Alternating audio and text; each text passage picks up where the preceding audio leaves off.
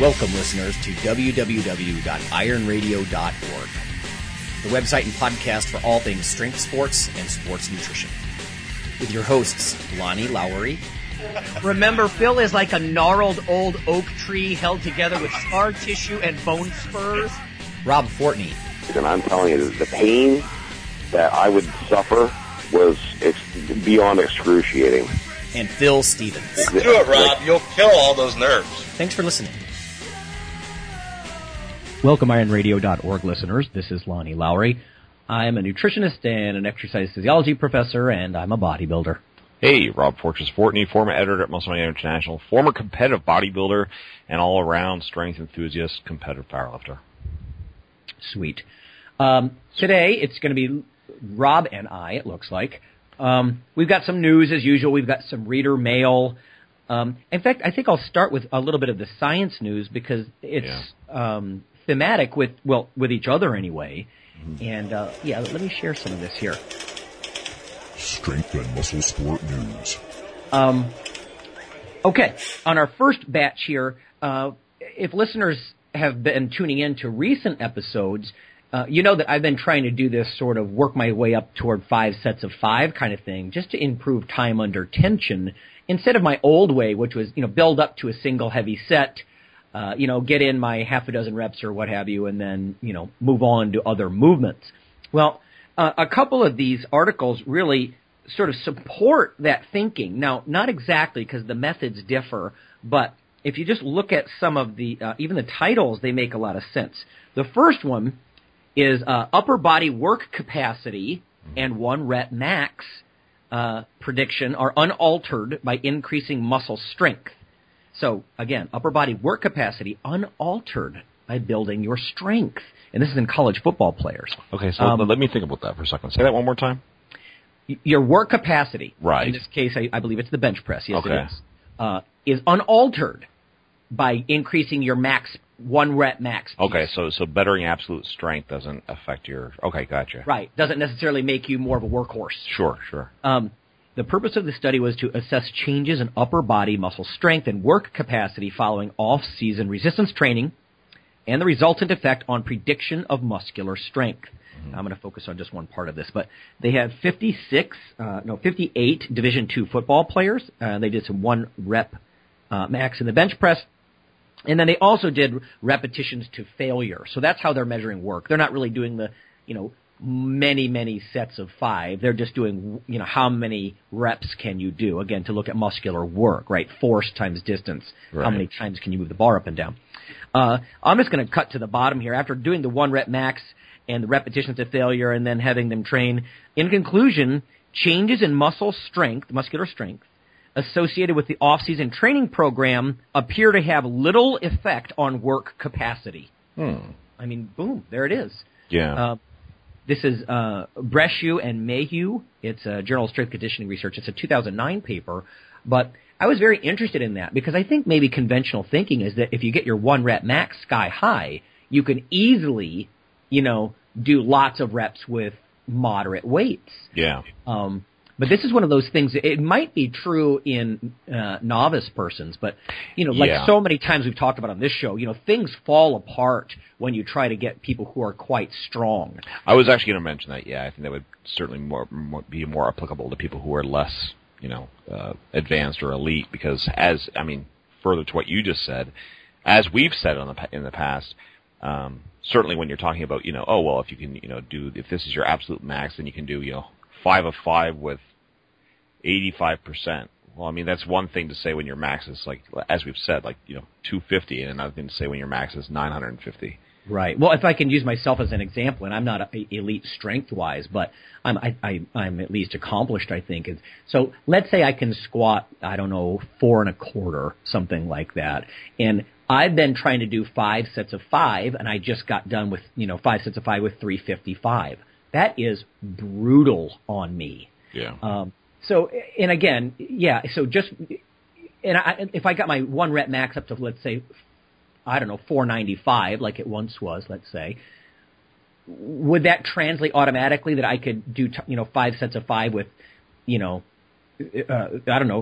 395 or, a much higher weight? Probably not. So it's just interesting that 1 rep max is not the same as work capacity. And I think that's probably one of the reasons for the popularity of some of these sort of, you can call it West Side model or whatever it is, where they have, fairly high volume days, but they separate it out instead of trying to do reps all at once. And admittedly, that's what they did in this study, was reps all at once. But I also think it needs to be said that, and I know you will not disagree, that you have to, the strongest factor in this whole thing for those kind of, like attributes where resistance training is concerned is the whole concept, again, of just a person's genetic makeup and, their proclivity towards betterment in certain areas. Well, I think you've often made the point about me being, to use your kind of word, to be a workhorse kind of thing. And I've always been good at that. I've always been able to lift lot of weight constantly. Like I can do, like if I can do one set of 405 for 10 on the squat, then given enough rest between sets, I could pretty much go forever. Right, so, do multiple sets of that. Right. Whereas, I'm not that way, dude, and you know that. I am not. Well, that's why actually one of the and the fact that I've been able to I can do that, and I've always been kind of good at doing that, is one of the reasons that I think that I've come over, quarter of a century of training consistently, that I've been able to be as heavy as I am, without the assistance of drugs, is just a bit, because I've always said, like, when you want to be really large, after consistent training, if you're not using drugs, the best way to do that is to just basically compound volume with, considerable weight over many, many, many years. And I mean, that's why the whole kind of concept in bodybuilding of, pump it up. I mean, people, strength athletes kind of, look down on that, pump it up. But the truth of the matter is, there is validity, in my opinion, to that whole concept. Again, not just like, the typical, 15-pound dumbbell pump thing, but I mean, as far as hypertrophy, right? Yeah. And we've talked about that, the whole thing about, time under tension and all that kind of thing. Yeah. You read my mind, right? Because Joey Antonio recently was spreading around another study about the effectiveness of time under tension.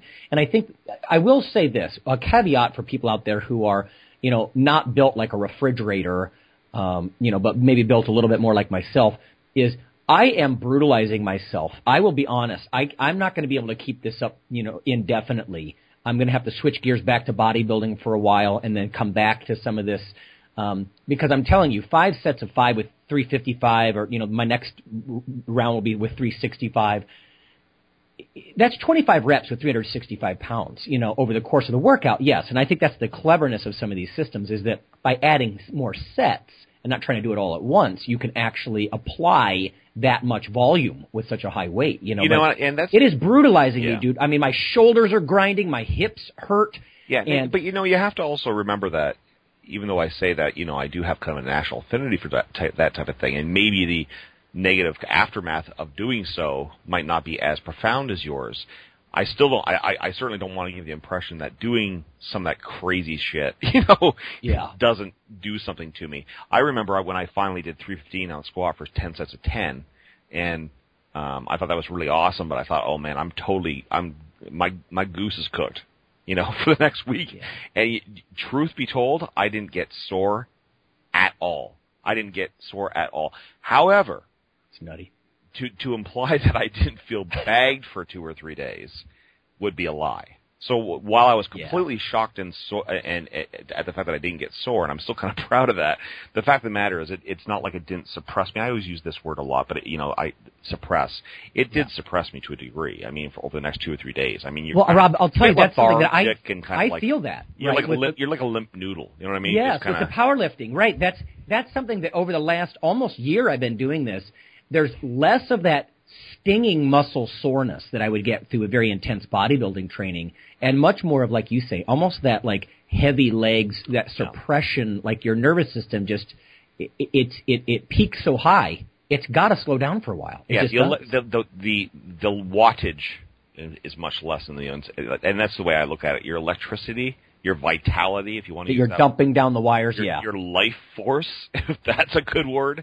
All these things, I mean the same kind of thing, but those things, your life force, vitality, those things definitely get suppressed. And going back to something you said there a few minutes ago, that's why I always, the analogy in automobiles is always, speed kills. And I always say to people, to kind of correspond with that to resistance training, volume kills. Volume is very important, and volume can be, like I said, volume can be, your number one tool to achieve, certain amounts of size and muscular body weight and so forth. But it really has to be, managed accordingly. And that's why I always tell people, look at total aggregate total in a workout. You know what I mean? Like, some people don't really realize how much you're doing. Like, again, 315, 10 sets of 10. I mean, that's like what? Over 30,000 pounds in one exercise. And Rob, that's where I'm doing things so differently now. Is I call it my weekly dose of iron. And I don't mean ferrous sulfate in a pill. I mean time under a rusty bar, and I look at it like a total dose. And I think for me, I'm going to have to fine tune this, because I don't know if I would call them junk reps, because they're still in a fairly high weight range for me. But I'm thinking maybe 4 sets of 4 or 4 sets of 5 is going to be better than the 5 sets of 5, because my joints just won't have it. Yeah, and but also just again, I mean, sometimes you have to take the consideration of the weight you're using. I mean, some people think, like we're talking about, right? 225 bench is not very heavy, right? But again, depends how you're doing it, how many sets, and again, the total volume of it. I defy anybody to do, a perfect 10 sets of 10 with 225, pausing every rep with slow controlled negatives, and tell me at the end of it, that 225 was a light workout for them that day. Rob, that's interesting you say that, because last week I just did, I think it was 4 sets of 4 or something, just at the stage I'm at right now in the progression, with 245, and I was doing them very slowly, and I got really sore. Yeah. And that's what I'm saying. So it's when you, and anybody who has been around resistance training for long enough in whatever discipline it is knows that you can't just hear the number and say, well, that's weak, that's wimpy, that's great. What are the variables? Just like in powerlifting, sadly as it's become today, you can't just go off, well, the guy squatted 785. How much did he weigh? How old was he? What gear did he use? Did he use any gear? Was he on drugs? Was he not on drugs? Monolift, stance. Just as with that, the same could be said for just gym lifts in training. You can't just hear somebody say, well, he did this. Well, what were the variables that he did it? Again, people maybe don't think 225 or 315 on the squat is all that great. But again, what are the variables? I mean, I've seen guys who squat, I've literally seen guys who squat in competition with, light gear and stuff, squat 700-800 pounds, that really get completely destroyed squatting 315 raw, Olympic style, for 2 sets of 10. Exactly. So it's, again, and these are the things that, the more and more you become entrenched in this whole thing and understand and know these things, the more you really have to see that. It's like, you don't want to be an ass about it, but at the same time, it's kind of goes back to that, that my favorite band, Rush from Canada, right? They, show, don't tell. It's like, okay, I heard it, but at least if I trust you, I need to know what the variables that went into that are. You know what I mean? It just can't be like, because as you and I know, there's a million guys on YouTube, again, using the squat as an example, or, bench press. Here I am benching 365, and it's like, you watch, you're like, that's not even remote. This guy's not even remotely close to capable of benching 365. No. That's why I just wanted to be able to share this. Yes, he had 365 on the bar, but. Yes. Yeah. Yeah, well, I think this is a 2009 paper, this Bresciu and Mayhew paper, but it basically is showing that 1 rep max is sort of uncoupled from, work volume, the ability to do work. And I think that's just sort of interesting. Right. No, it is interesting because your natural inclination is always to believe that. Well, last year I benched 275 for great rep.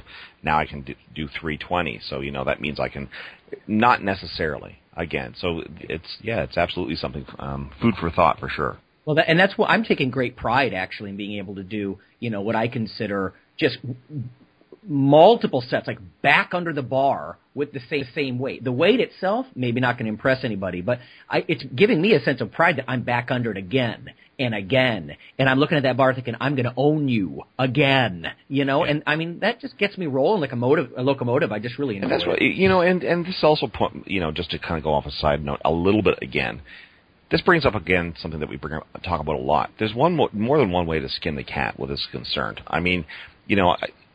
We talk about, beyond just adding weight, increasing more intensity through adding more poundage lifted or all those types of things to increase, the probability of hypertrophy in your training.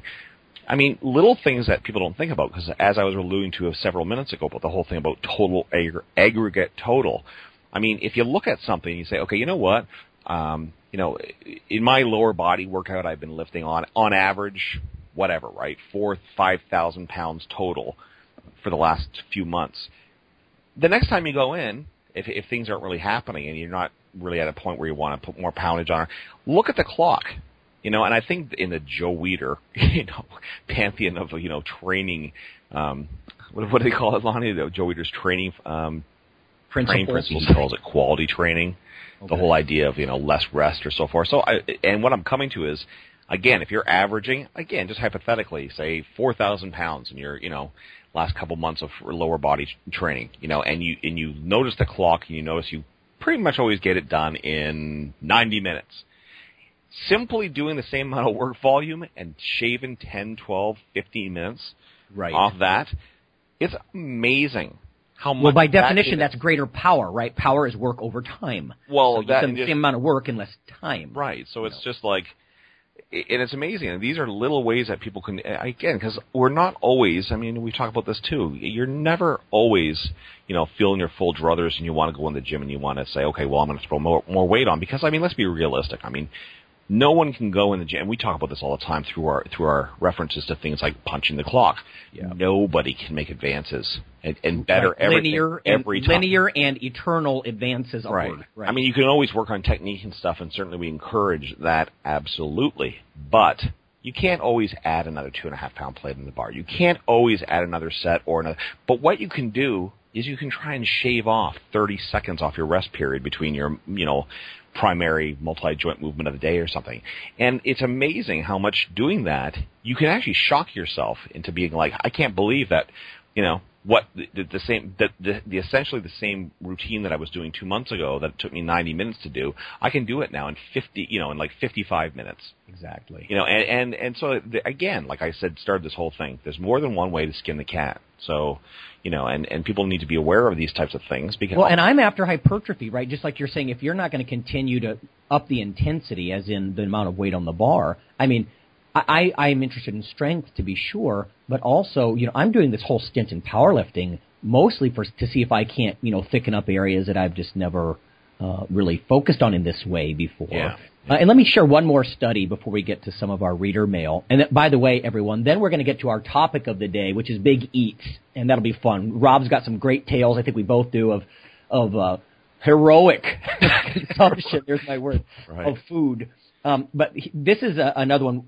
This really gets at what amount of load, like you said, almost the aggregate, before you start to enter junk rep range. Now, this is going to be different for everybody, and we've already kind of clarified that, but this is a paper by Nick Bird, who we've had on the show before. He works in Stu Phillips' lab, and this is truly, I would argue, the world-class laboratory on, the effects of weight training and protein supplementation and muscle growth.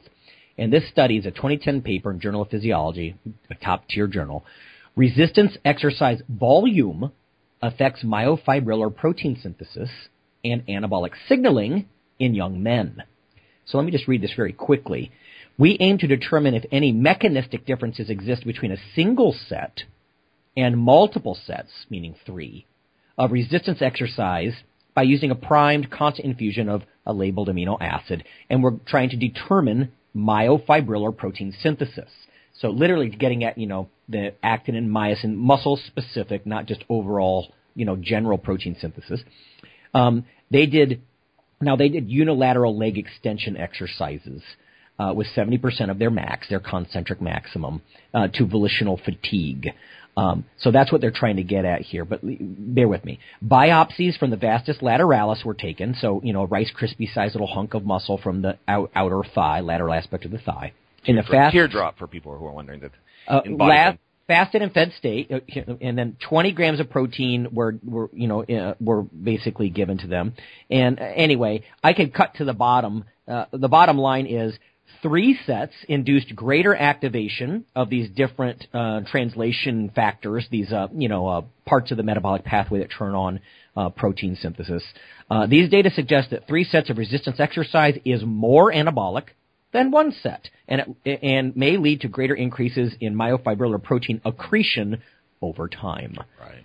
So I don't think anybody's going to be shocked at that 3 sets is better than 1. But believe it or not, physiologists still sometimes argue.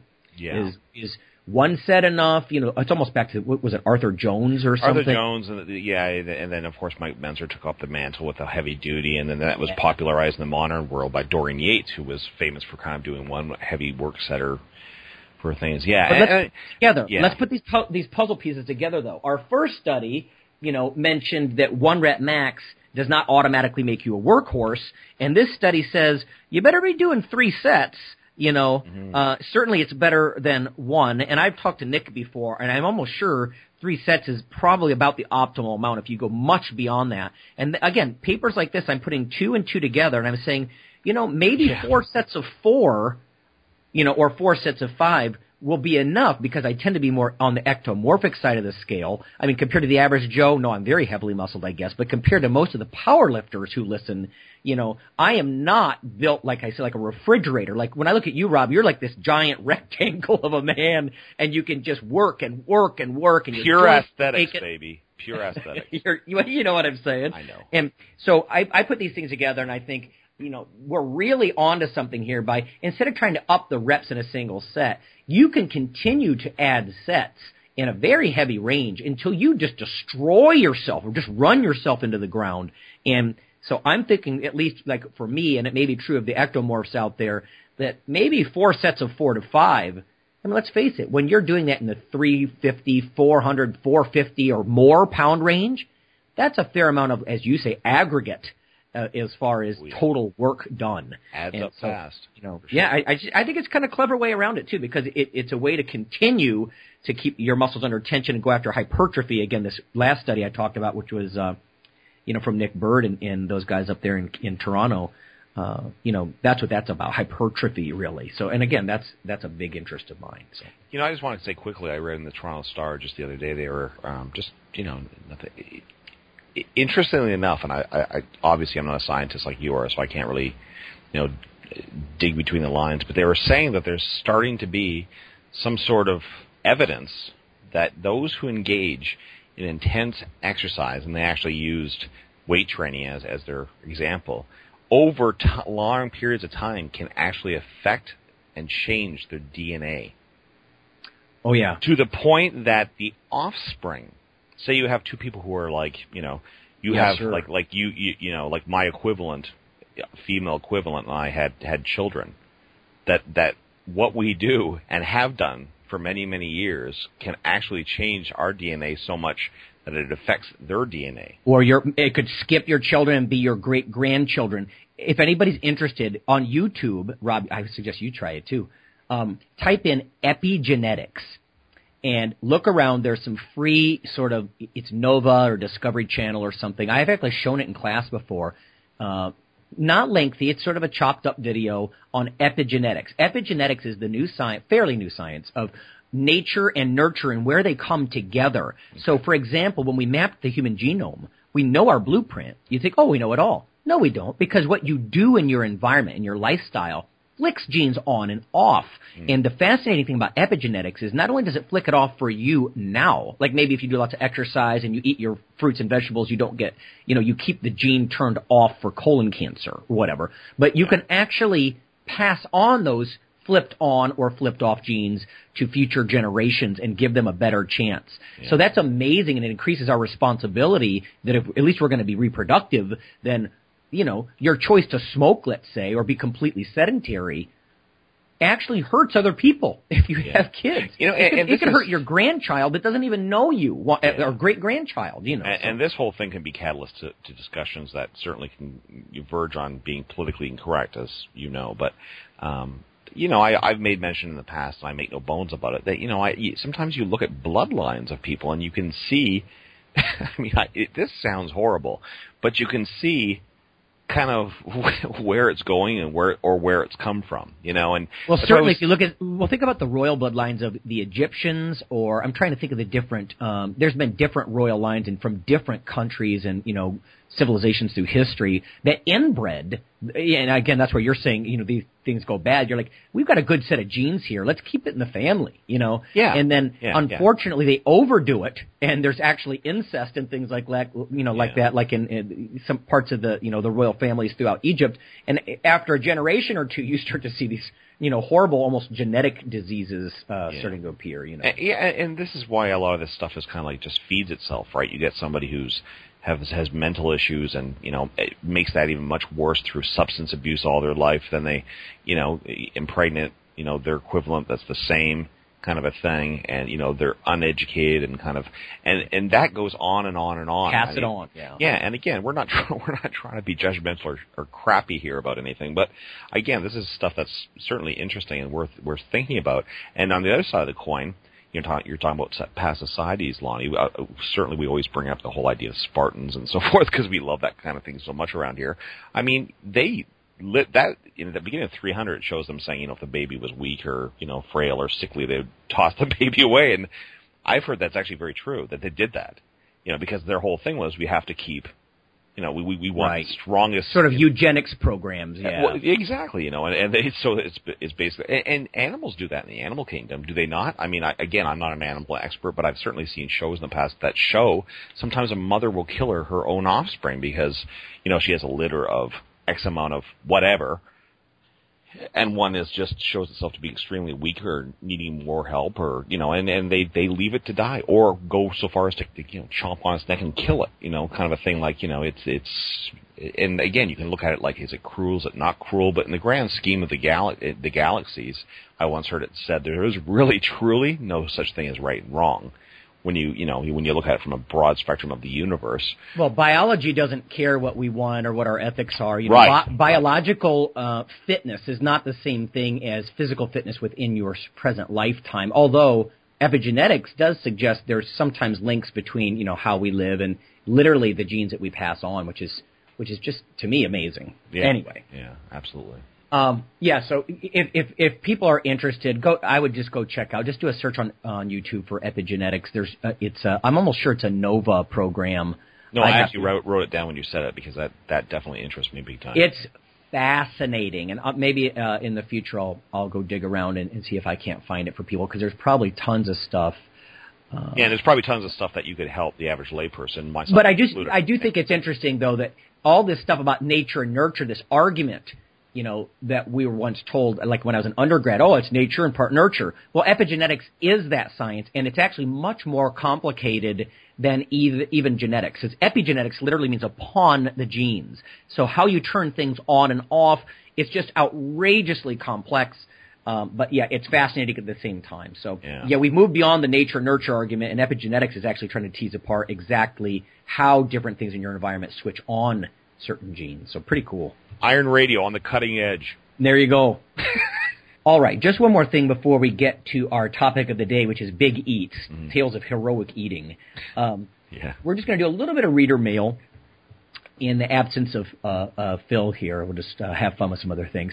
I'm going to read just the last 10 comments on iTunes. We're going to do this every once in a while, but I think Rob and I, we've talked about off air a few times. We're sensing the impact that Iron Radio is really having. I'm just going to read you a couple of these.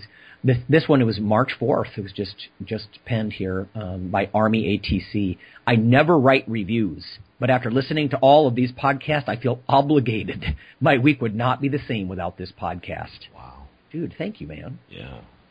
This next one's by Iron Radio fan. Love the show. Have listened to every one since the beginning. Always hilarious when Wendler is on. That's true. Yeah. I always think about Wendler. I think when he says, Lonnie, nobody ever bought more albums because they were Jesus approved. Because I'm always saying, let's keep down the profanity. I don't want to lose our rating here. This next one, great show. Motivation to Live Strong by Cooptown 9. Next one, just found the podcast and love it. Went back and listened to dozens of past episodes as well. Love the powerlifting talk, guys. That's by Tim 9412. So thanks, Tim. Simply the best meathead podcast out there. That's 50. Proud meatheads right here, man. That's right. Now this next one, he kind of qualifies the whole meathead thing a little. This says, For the Love of Iron by Strider762. Whether you're into powerlifting, bodybuilding, strongman competing, or just love hitting the iron, these guys are totally worth your time. They're all very experienced and science-based and have a variety of interesting guests on. I wish there'd been a show like this when I started 20-plus years ago. Oh, man, nice. Actually, you know what, Strider, that's why we do it, in fact. I mean, I think it's a big part of the impetus anyway, is when we were kids, we blundered through making ridiculous mistakes, getting conned by salesmen, and marketing, and we're here to cut through the BS. Mm-hmm. Best of Its Kind by REVSLH. Best show of its kind out there, not boring like some of the others. Would be nice if they did more than one a week. Ooh, dude. I appreciate that a lot, and maybe if somebody was willing to pay us. If only, right? Let's get a big sponsor. At least I could justify because it pays for my groceries or something. No doubt. And I'll tell you, I mean, we do have supporting members that keeps us electronic. Yes. But it would be nice to actually bring home a little, make it a real job. And you know what? I mean, maybe this is the first time that any of us has maybe said this, but certainly in the long term, I mean, none of us has certainly is opposed to having this grow to a point where we can do things like that. Well, with one rule, and I think you and I agree, so long as the advertising money does not influence the content. Nope. Absolute rule, never to cross. Yeah. If we occasionally sell a book or a who knows what, T-shirts, whatever, or even a cheap creatine or whey or whatever it might be. The bottom line is, companies, you don't tell Rob or Phil or Lonnie what to say. Yeah. You simply don't. Hey, compromise is a part of life, but there's some compromises you have to not be willing to make, that's one of them right there. They can stick it. Okay. A couple more. Great podcast by T2L Nolte. It looks like it is. Nolte. Great podcast. Best information week in and week out. I listen to you guys on the way to the gym every morning and look forward to downloading the new podcast every week. Keep up what you're doing. The next guy, and I apologize if these overlap with some of the last ones. We've actually expanded we have almost 120 reviews, up from 70 just a few weeks ago. So things are just really accelerating. Love it. This is by Fat Trail Runner is the name. Best thing I've heard in 20 years. Just found Iron Radio, totally hooked, knocked all the BS out of my head, and motivated me to start squatting and pulling for the first time in 20 years. Oh, yeah, brother. There was a reference to Hatfield's compensatory acceleration. Yes. I had that book back in the day. Yes. Who else on the planet would quote that book? Yeah, me. Fortress will. Yeah, baby. We will. Anyhow, awesome show with real knowledge. Keep it up. Yeah. And then last one. Really like these guys. Listen to 4 of their podcasts and will probably download the entire backlog. They are not trying to sell you anything, just sharing their experience at competitions, interviewing great guests, and overall trying to help brothers in iron be stronger.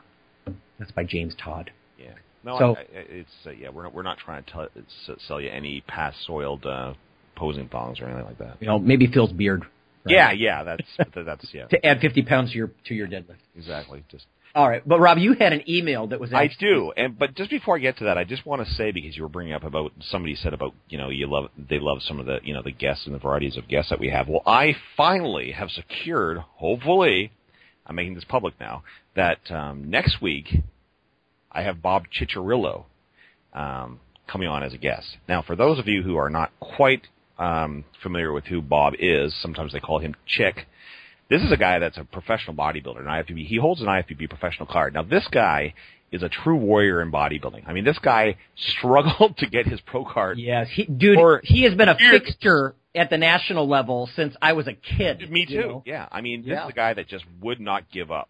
Then he won his pro card. Didn't have really much of a stellar pro career, but he got the damn card. And you and I both know, Lonnie, that's no small feat.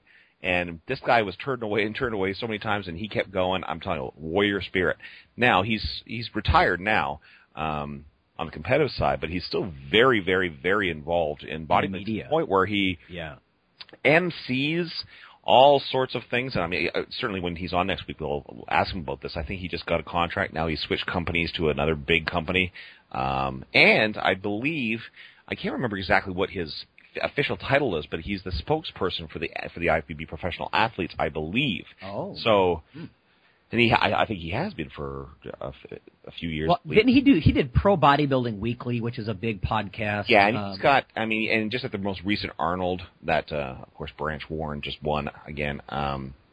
He has this new thing going on where they just kind of do this almost like this ESPN kind of talk show thing. He has it going on with Peter McGough, and they just do kind of chat back and forth about it and stuff. And we a lot of people on Campaign and stuff are kind of trashing on it because the production values now, because it just started, are kind of a little bit less than what they want them to be. But the fact remains is that this is a guy that really does walk the walk and talk the talk, and he lives the lifestyle, and he's, like you said, Lonnie, I mean, this guy's been around forever. Well, he popularizes the sport now. He's really shifted gears into try to spreading the word, hopefully, about what's good in bodybuilding. Clearly, the man loves this sport like we do. So yeah.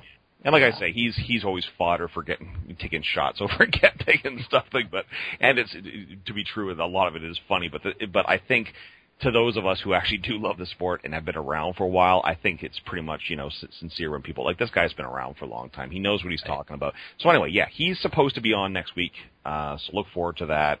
I'm going to interview him, find out what he's doing these days, get some funny stories from his past as a competitor and all that kind of stuff, so make sure you tune in for that. Rock on. Right. Now, the letter that I want to read that Lonnie was referring to, this is from Michael Klinkner, okay? And this guy sent, and I'm just going to read the email, okay, because it's not that long. So, Dear Lonnie, Fortunes, and Phil, I'm a big fan of the podcast. I love the informative nature of the content and then the occasional getting up on a soapbox about the importance of lifting heavy and being strong. Yes, there's certainly not enough people in the fitness industry who are saying what you guys preach week in and week out. I am the director at a group home that works with girls who are victims of sex trafficking. They were forced into prostitution through coercion, pain, and fear.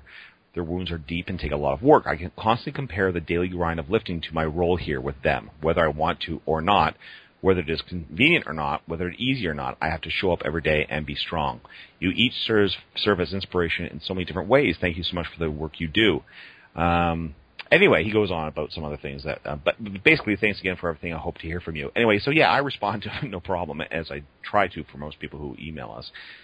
And I just said, it's amazing to me, and I know, Lonnie, it is for you, sometimes the people that we motivate or inspire or affect, out there with this podcast. I mean, here you have this guy who's, again, he's a director of residential services and the place is called Streetlight USA, Eradicating Child Sex Slavery.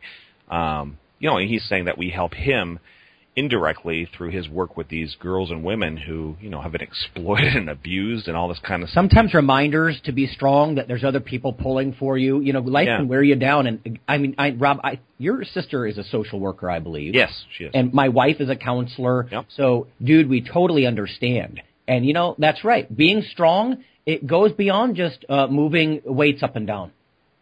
Yeah, and this is the part, another line, the thing that I want to read. I think that would be great for a group of men. He's talking about, powerlifting events where they have fundraisers and stuff for different charities and stuff. I think it would be great for a group of men to show up and support these girls who so desperately need to see that strong men do not always cause hurt or pain. When I read that, Lonnie, that kind of really it does pull at you because I've always grown up being sort of striving to be the good guy. Almost like the superhero comic book type. Mm-hmm. If you any kind of power that you acquire through heavy lifting, bodybuilding, powerlifting, whatever, you apply it for good, and it's a shame, that unfortunately there are people out there who are victimized by it. It would be a noble thing to say, look, these guys are on your side, So. Anyway, so I in my letter to him, I told him, Michael, I promised Michael that I would, give a shout-out to the girls and women of Streetlight USA. Again, where he's the director of residential services. So you know what, Michael, if you're listening to this, you can turn it on or take it to work and let the girls hear that Iron Radio approves of what you do, and certainly we support all the efforts that these girls and women are making towards, getting over the hump of, the horrible atrocities that... Absolutely.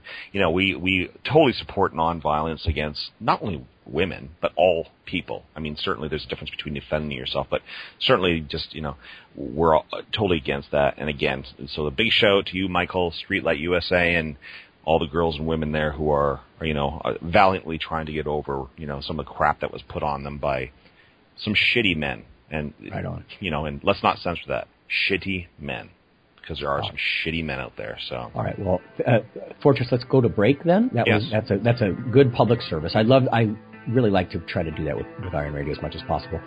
We're going to go to break, everybody. When we come back, we'll have a brief topic of the day because there was a lot of science and, you know, reader mail and stuff this time. So when we get back, we'll talk about Big Eats. Right on.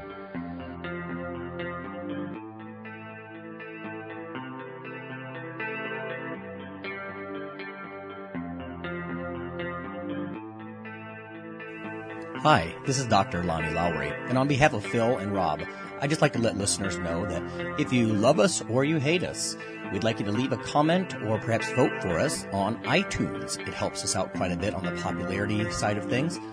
You can also follow Dr. Lowry, me, on Twitter.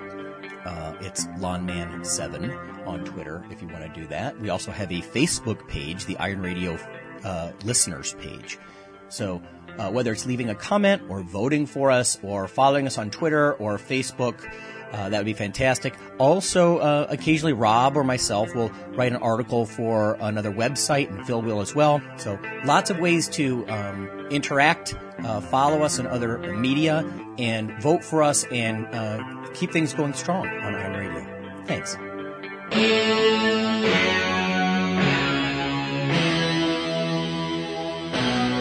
Like your weekly fix of Iron Radio? In addition to being a popular institute on iTunes, we are also on email. Simply go to www.ironradio.org and sign up for the voluntary email. You'll get a once-per-week email, no more, that's little more than the show notes and a link to the audio. So go for it.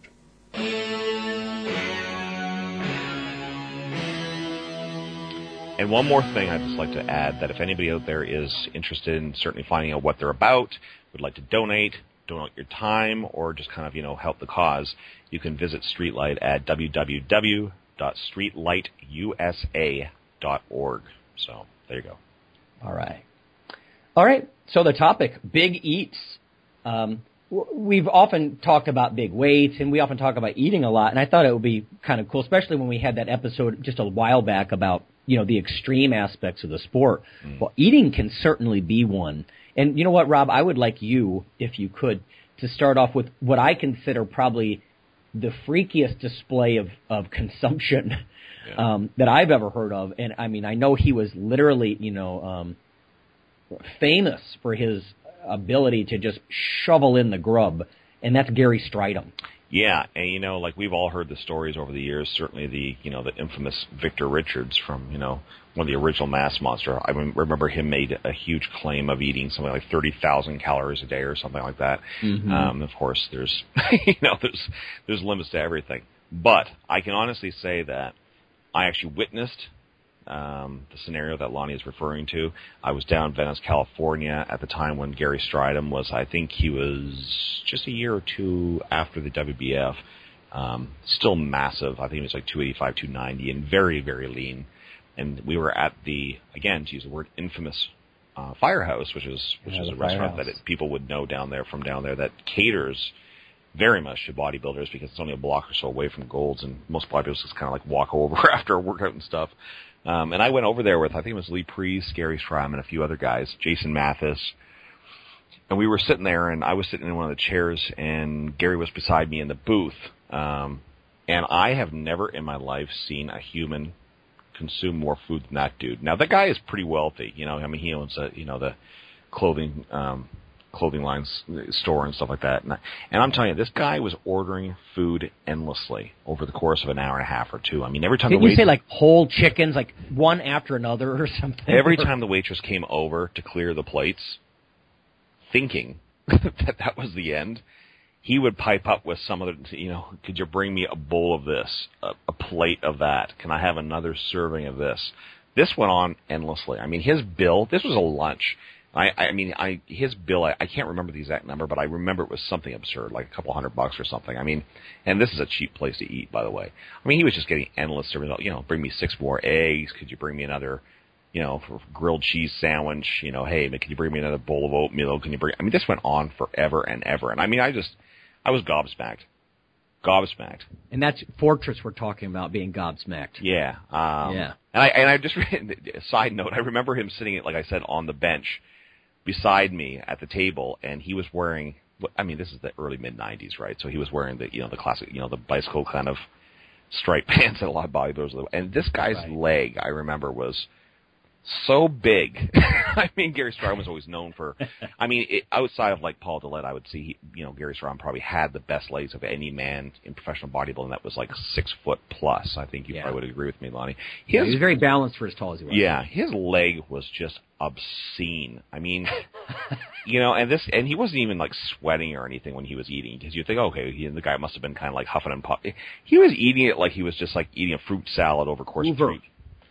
Vacuum it up. It was inspiring. Most people would be offended. You're inspired. I was inspired by his ability to consume food. And I'll tell you what, too. I mean, and again, not pointing just at drugs, but growth hormone. I'm not even saying that necessarily had anything to do with Mr. Strydom. Wink, wink. But what I learned about that was, the massive food consumption. And I don't, the old, anabolic androgenic steroids increase appetite, sure, but there seems to be a link, with growth hormone. I remember being at a competition. It was a national level competition, and I saw the guest poser wolf down, I think I mentioned this weeks ago, but 24 powdered donuts. And I thought, oh, the guy's just going to be fat, He gets on stage, bink, bink, bink, out pop his intercostals. And I remember mentioning the powdered donuts to a competitor, a guy who was actually competing, and he was almost certainly a GH user. And he said, no, Lonnie, you don't understand. Every calorie you eat becomes lean mass. So it behooves you to suck in as much as you can of everything you can. Every gram of those donuts is going to become new muscle tissue, nothing else. Because he's on so much, whether it's, regular gas plus the GH and et cetera.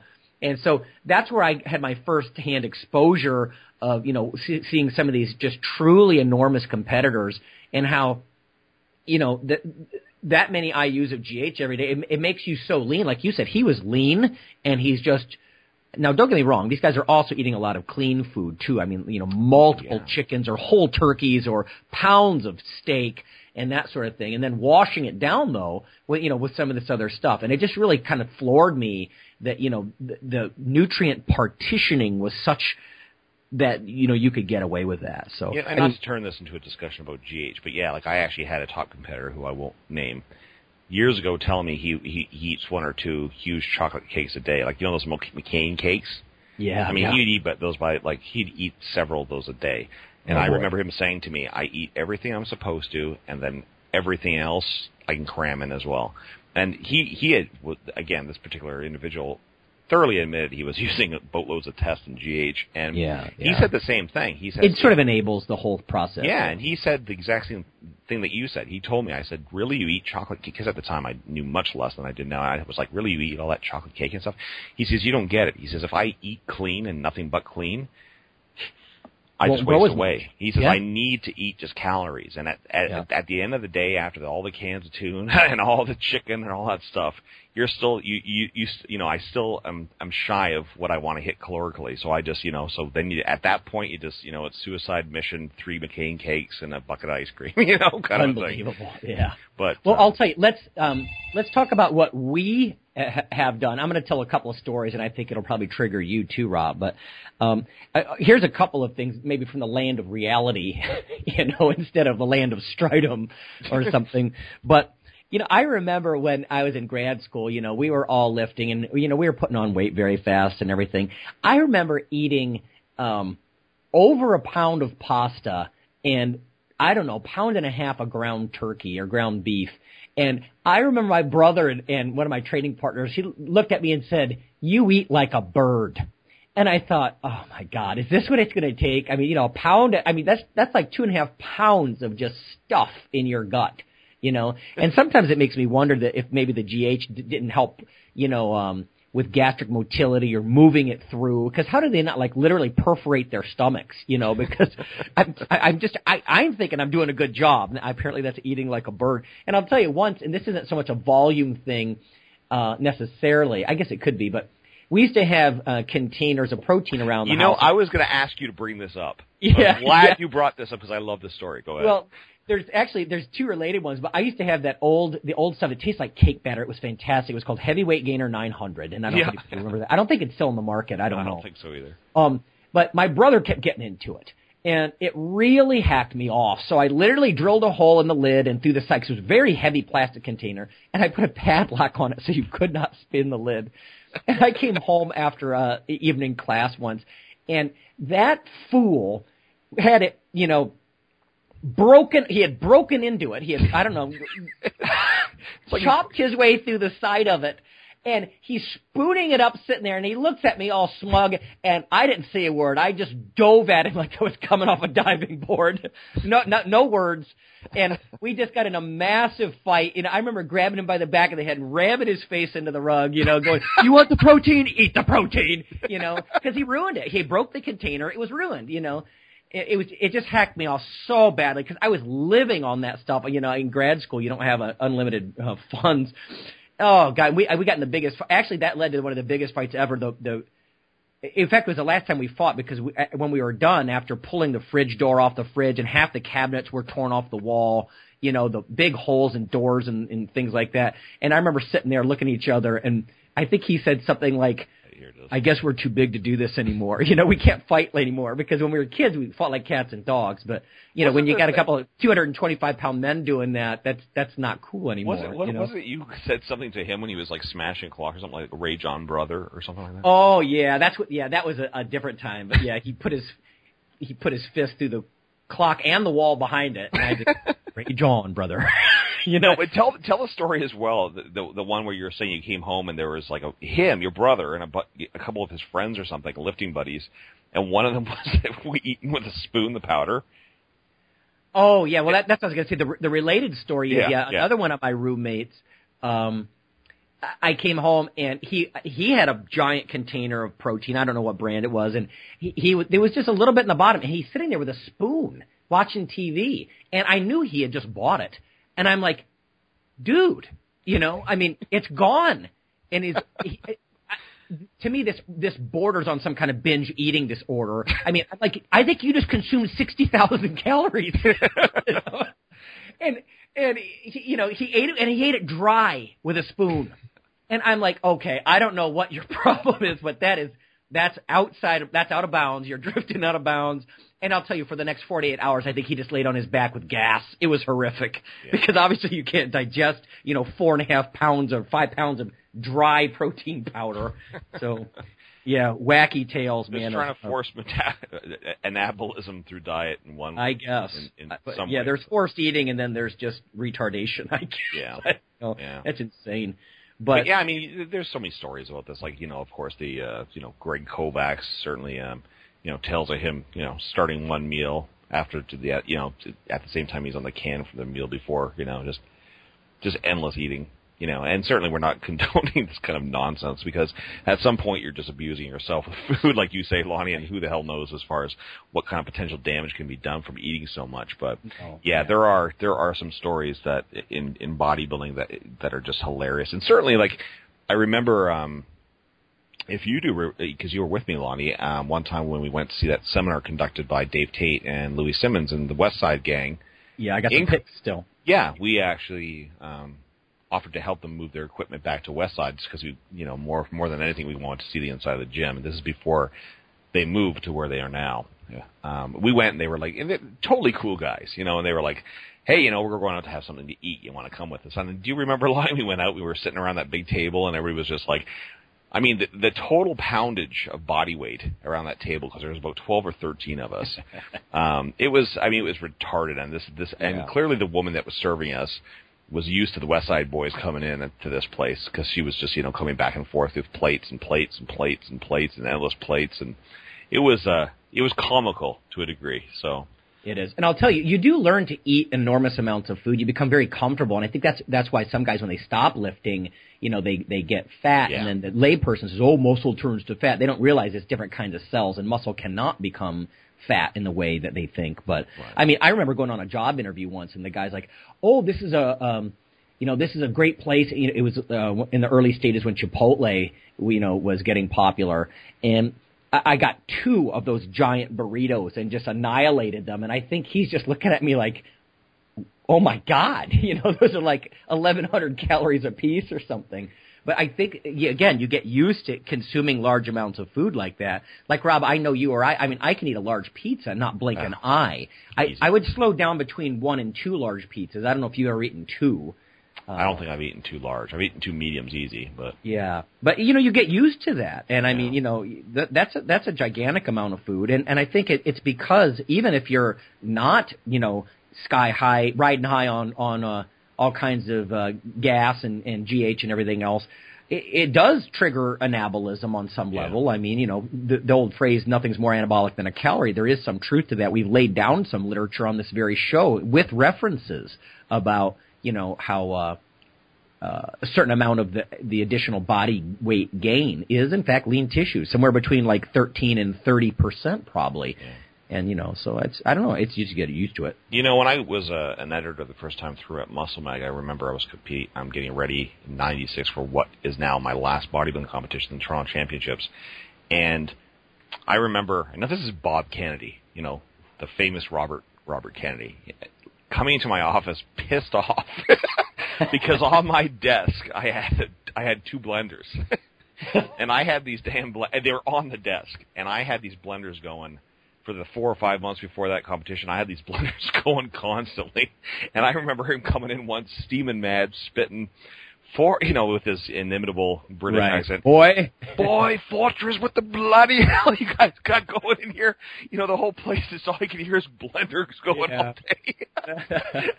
And I'm like, just living the dream, brother.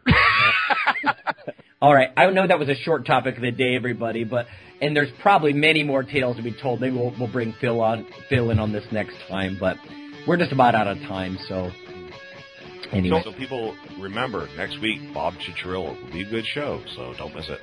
Yeah, I bet he's got some good tales himself. Mm-hmm, for sure. All right. Well, see you next week, everybody. Later.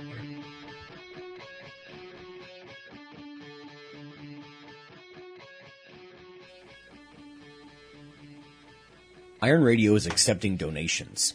If you like what we do, the professors, the scientists, the bodybuilding show promoters, the athletes themselves in powerlifting and bodybuilding, please consider making a donation or maybe buying something from the ironradio.org store. We also are accepting supporting members. So for $4 a month, which is frankly less than the bank sneaks out of your account in fees, you can step up and support a form of sort of public radio for the bodybuilding and powerlifting and strength community. Hey, IronRadio.org listeners, this is Lonnie Lowry, and I'm just bringing you a sneak peek only for Iron Radio listeners at this point. If you Google CRC Press, Lowry, L-O-W-E-R-Y, and protein, you can be some of the first people on the planet to see this book. It's specifically for strength athletes. Everything on the safety of high-protein diets, the efficacy, the dosing, the types, practical applications, and case studies. This is a textbook. It's not what I would call an industry book. This is not pseudoscience. This is the state-of-the-art science. And if someone wants to critique you on your extra protein intake, this will be something you can hold up and say, this is what the literature says about stressed kidneys, or bone loss, or gout, or dehydration, or increased muscle mass over time, or leanness, or what types are best. This is the ultimate source in one place. Little disclosure here, I do make a single-digit percentage of royalties on this book. It's such a low amount, however. Obviously, I haven't done it for that purpose. I did it because, like you, I want to have something I can hold up in one place that's modern literature instead of what perhaps a health educator might tell you about the benefits and the potential concerns, if there are any, on ample protein diets specific to a population like ours. Thank you. The Iron Radio podcast and all of the audio on ironradio.org is for informational purposes only. If you're interested in starting a diet or exercise program, it's important to check with your physician. Also seek the help of registered dietitians, athletic trainers, and qualified exercise physiologists in order to make the progress that you need.